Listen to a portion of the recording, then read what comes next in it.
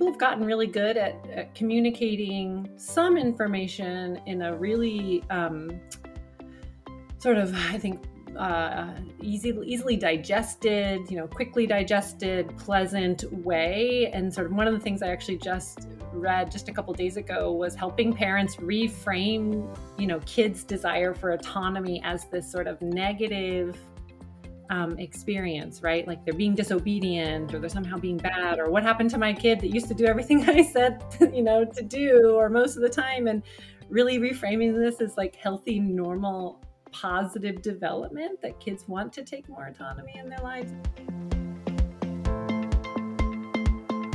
Welcome to How to Have Kids Love Learning, where we explore ideas and strategies for parents and educators that help students thrive.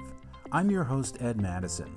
I'm a professor and researcher at the University of Oregon and serve as Executive Director of the Journalistic Learning Initiative, a nonprofit organization that empowers middle and high school students to discover their voice, improve academic outcomes, and become self-directed learners through project-based storytelling.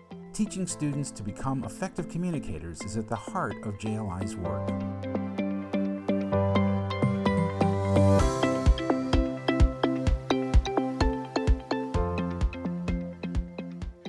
Well, welcome back to our podcast series. Today we have Professor Nichole Kelly.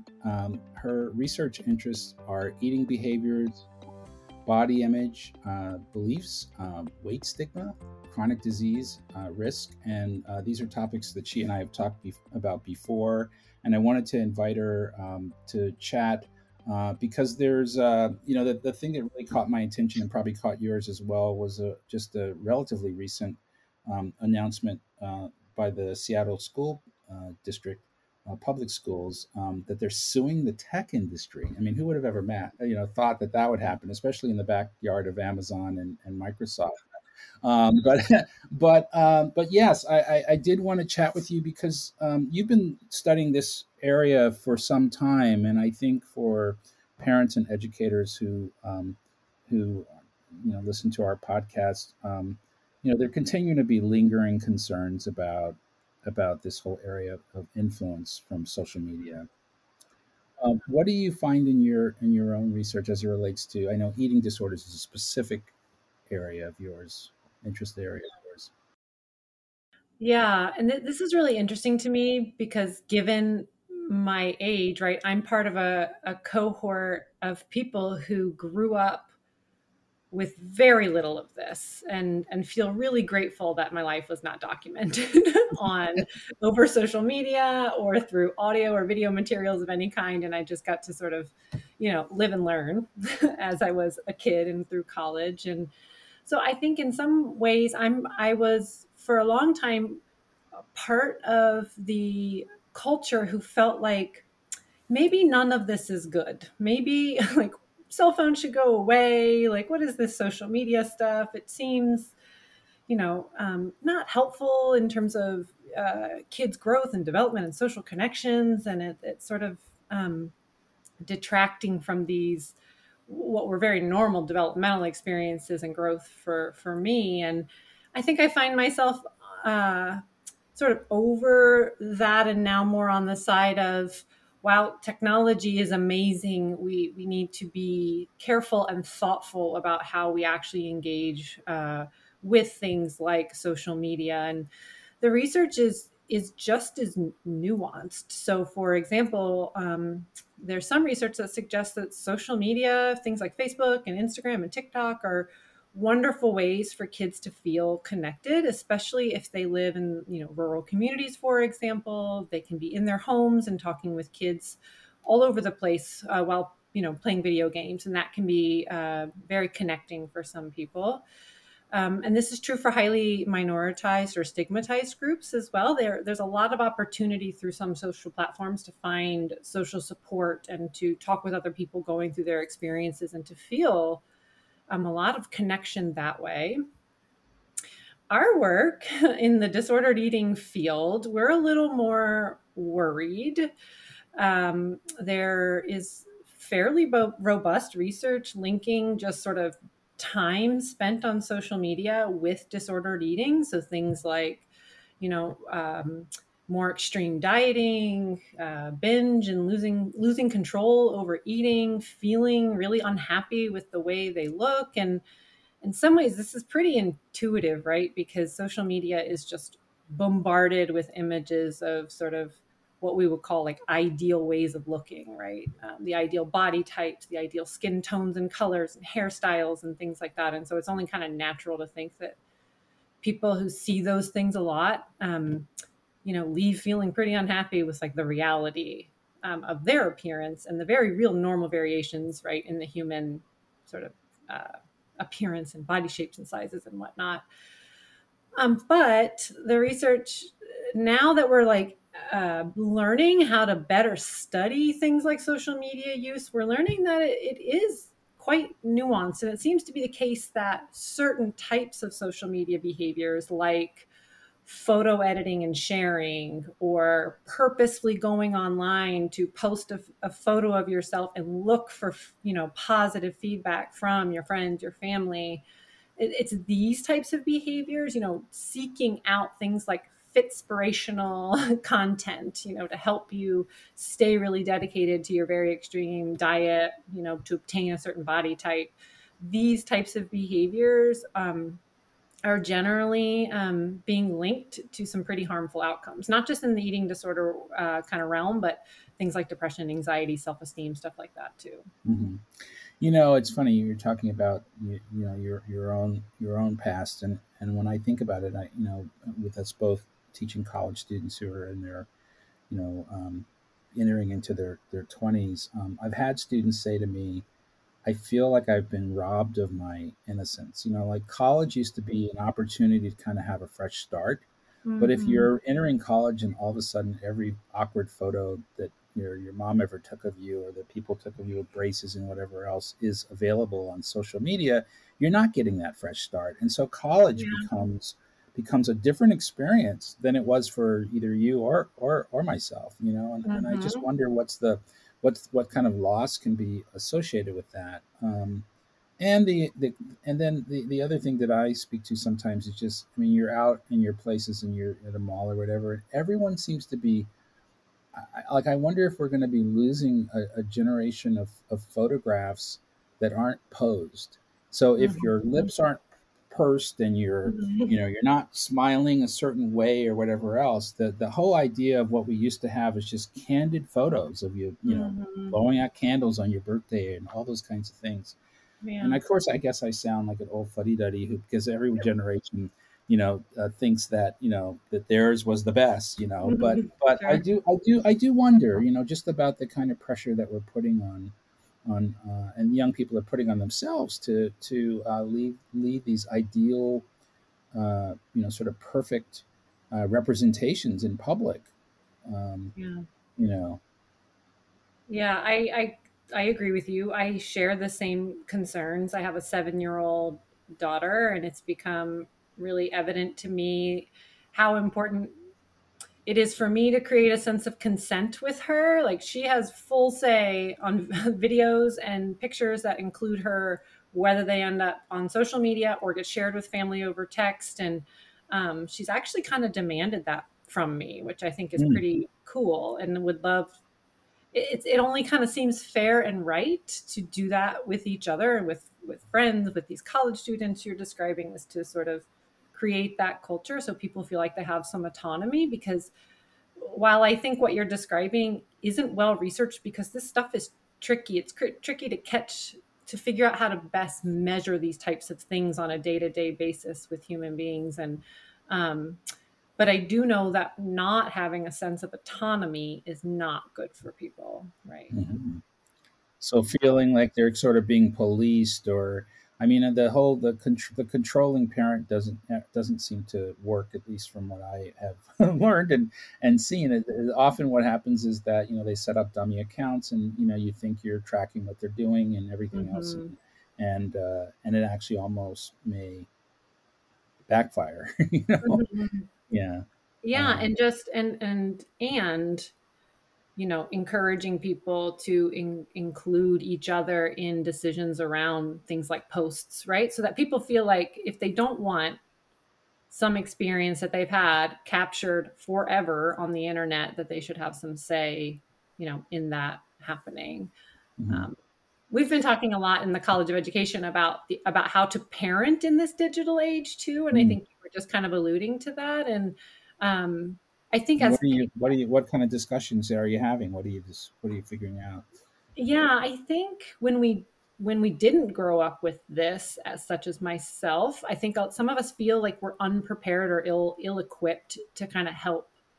Um, yeah, just parent generally around kids using cell phones and engaging with social media. And I'm not an expert in this area, but I have people around me who are, and generally what they keep saying is the skills they encourage are really no different than the skills that we would use in any other context. We just don't have a lot of confidence in using them, right? So the idea of like appropriate limits and maybe that means like not always having access to their phone and their social media, but having rules around the house around like, okay, when people get home, we all set our phones by the door and we are cell phone free for X number of hours, and then you can have some time before bed. And it's really sort of the same general rules around parenting, just applied to these sort of contexts. Hmm. That's what I'm hearing Um, anyway. We'll see. yeah, yeah, yeah. No, I do wonder if some of it somewhat seems like common sense, but it can sometimes be really hard to just try to keep the lines of communication open with your child so that you can have really that they feel that it's safe to tell you if something's going on that they're concerned about, and or if you observe some type of behavior that Mm-hmm. you're concerned about, but you could be wrong, Yeah. unless you have a dialogue, and I Mm-hmm. think sometimes keeping those lines of communication can be seem so obvious, but yet be so difficult. Just the Yeah. generational differences and teens' desires of having more autonomy Mm-hmm. and more freedom and in a sense, you know, growing up through, Mm-hmm. yeah, yeah. Yeah, and things that I mean, this is a nice, a sort of funny or ironic example. One of the things I love about um, my Instagram account, which there are a lot of things I don't like about it, but one of the things I like about it is that Yeah. I found some really wonderful parenting experts who are active posters on social media, and it's a really people have gotten really good at communicating some information in a really sort of, I think, easily digested, quickly digested, pleasant way. And sort of one of the things I actually just read just a couple days ago was helping parents reframe, kids' desire for autonomy as this sort of negative experience, right? Like they're being disobedient or they're somehow being bad, or what happened to my kid that used to do everything I said, to do, or most of the time. And really reframing this as like healthy, normal, positive development that kids want to take more autonomy in their lives and make more decisions, and how like reframing it can be really healthy for parent child dynamics, just to go like, Mhm. oh, I see what's happening, this is to be expected and it's good, it means I've Right. given them some freedom to express themselves. And Yeah. um, you know. So anyway, I Well, think it's cool that it's harder with the more nuanced stuff online, especially with a lot of uh, you know social media accounts that are focused on mental health. It can be hard to be nuanced in those contexts, but I think can be really helpful too. mhm. One of the things you and I had talked about before was this sort of the annual physical and taking emphasis off of I think there's a stat that it's like body mass. I'm going to get it wrong, but that there's been sort of a standard mode of in these exams of pointing out and that you're suggesting that there's just take that out of the equation, that they're healthy can have lots of come in different shapes and sizes, and Absolutely, yeah, yes, good. yeah. Talk about Yeah, that a little bit. Yeah. yeah, sure. So and this is really new territory for me. I mean, I most of my education and training was in the realm of both. sort of disordered eating prevention and eating disorder treatment, as well as things like weight management and weight loss. And in the last several years, I've just been regularly struck by the feeling and the observation that the extent to which we focus on weight in our country and world, frankly, as some proxy or indicator for health. And therefore, we should be focusing on body size as a way to help people get healthier, is actually really harmful for people. It really kind of perpetuates this overall belief that being sort of having a bigger body is bad and negative, and there's lots of judgments associated with that. Um, and we know that those types of judgments and those experiences with people actually lead to much higher risk for eating disorders. And so, as someone who sort of thinks about these things simultaneously, I just felt more and more strongly about, like you said, removing BMI as much as possible from this equation, from this evaluation of health, right? And to focus on things that are actually much better predictors of health. So things like, racism and discrimination, and things like physical activity and eating and social support and loneliness. Like, loneliness is one of the biggest predictors of mortality in this Mm. country. And yet, in things like annual child wellness visits, BMI is often at the center of the conversation when it's above a certain number. Um, and the reality is that, I don't know if I shared this with you last time, but BMI was created a long time ago by a sociologist who simply studied and observed, body size variations in white European, mostly men, but certainly adults. And somehow this metric has just sort of followed us and then integrated itself into um, the health system and the health promotion initiatives and programs we see all over the country, like in the YMCA's and whatnot. And um, BMI is actually not a good metric for even body fat, which is linked to health, but certainly not health. Um, Not like other things are, like better, more biological indicators of things like diabetes risk, like maybe A1C or glucose or insulin or things like that. So, um, we published a paper, my colleague and I, Liz Budd, about a year ago in the Conversation, that really like talked about this and really encouraging anywhere health promotion is happening to rethink talking so much and focusing so much on BMI.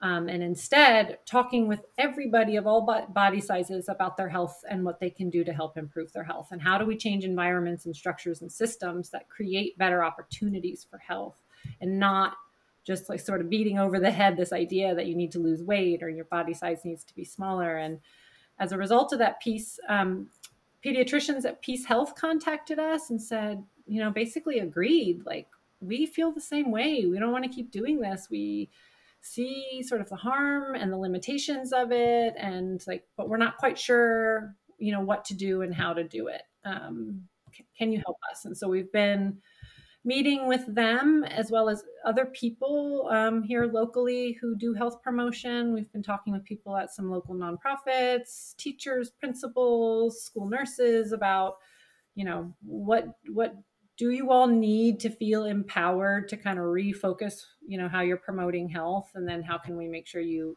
get that. So some of that's been Mhm. just having these conversations with people more formally, and Mhm. presenting kind of the research and the statistics, and some of Mhm. it's practicing and learning a new language and a new way of talking about things. And so Yeah, it's I awesome. mean, People are really motivated.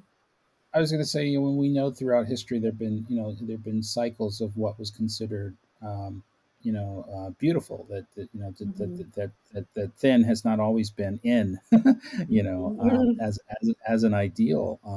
But I also Sure. think that certainly there's maybe a dialogue that needs to go on with just the fashion and cosmetic industry. I mean, I know Dove did a whole series of campaigns where they kind of called one on themselves and really had really kind of took a second look at just um, gender bias and this notion. There was one really famous campaign they did where they asked different people to run like a girl, Mm-hmm. and I don't know if you ever saw that, but it was I run like a did, yeah. girl.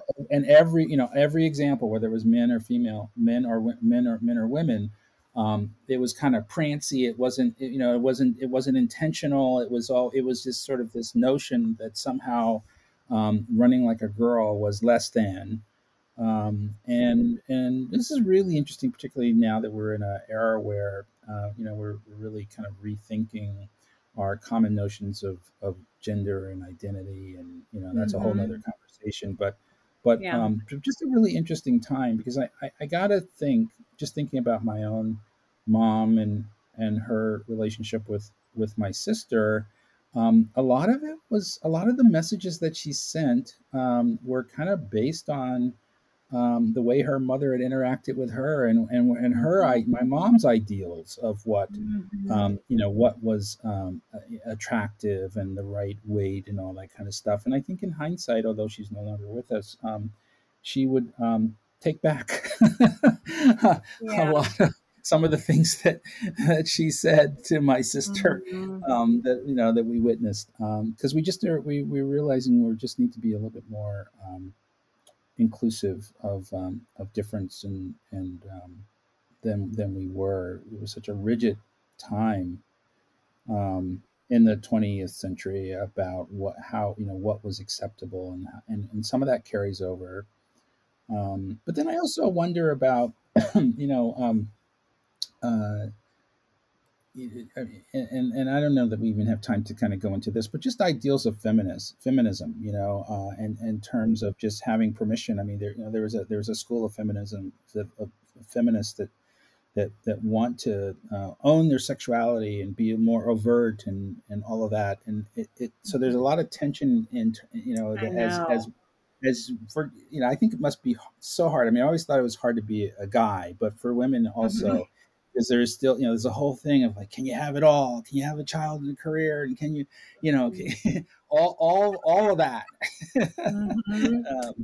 Yeah. Yeah. I'm so glad you brought this up. I think this is fascinating and so complicated, and Yeah. I am still sorting through in my own brain how I feel about some of this, or rather how I personally feel about this, but then professionally how I feel about this too. And yeah, and it's parallels a lot of social movements in the past where people who've been minoritized or sort of made to feel lesser than have reclaimed, um, you know whether it be language or ways of being to empower themselves, right, to say, well, those words you used to hurt, and well, now I'm using them and we are using them, and sort of it being, yeah, a movement towards empowerment and reclaiming that power. And we see this, so I definitely see this happening in this area of um, sort of body image and sexuality and femininity, and where women are saying, don't objectify me, don't sexualize me, don't hold me to your, body standards. And then using those things, being very very sexual, wearing, as much or as little clothing as they want, and sort of posting these things on social media on a regular basis, and really clearly finding empowerment through those platforms. Um and yeah, so it's just, I think I'm seeing what you're describing, and I'll be curious to see how that progresses and changes over time too. Hmm. Yeah. Yeah. Yeah. Well, thank you, Nichole. This has been a wonderful conversation, as I knew that it would be. I want to point folks to the fact that we had worked together on a video resource for teachers, and so we'll put in the show notes. But if you go to socialmediamindfulness.org, there's actually a lesson plan there and a video where you're featured, and some links to some of your publications and things like that, which we and we're letting the world know about those things. So thank you for that, and it's always nice to spend time with you. And I'll see you around campus. Yeah, thanks, Ed. Thanks for doing what you're doing, and I appreciate you putting a spotlight on some of these things and everything else you're doing too.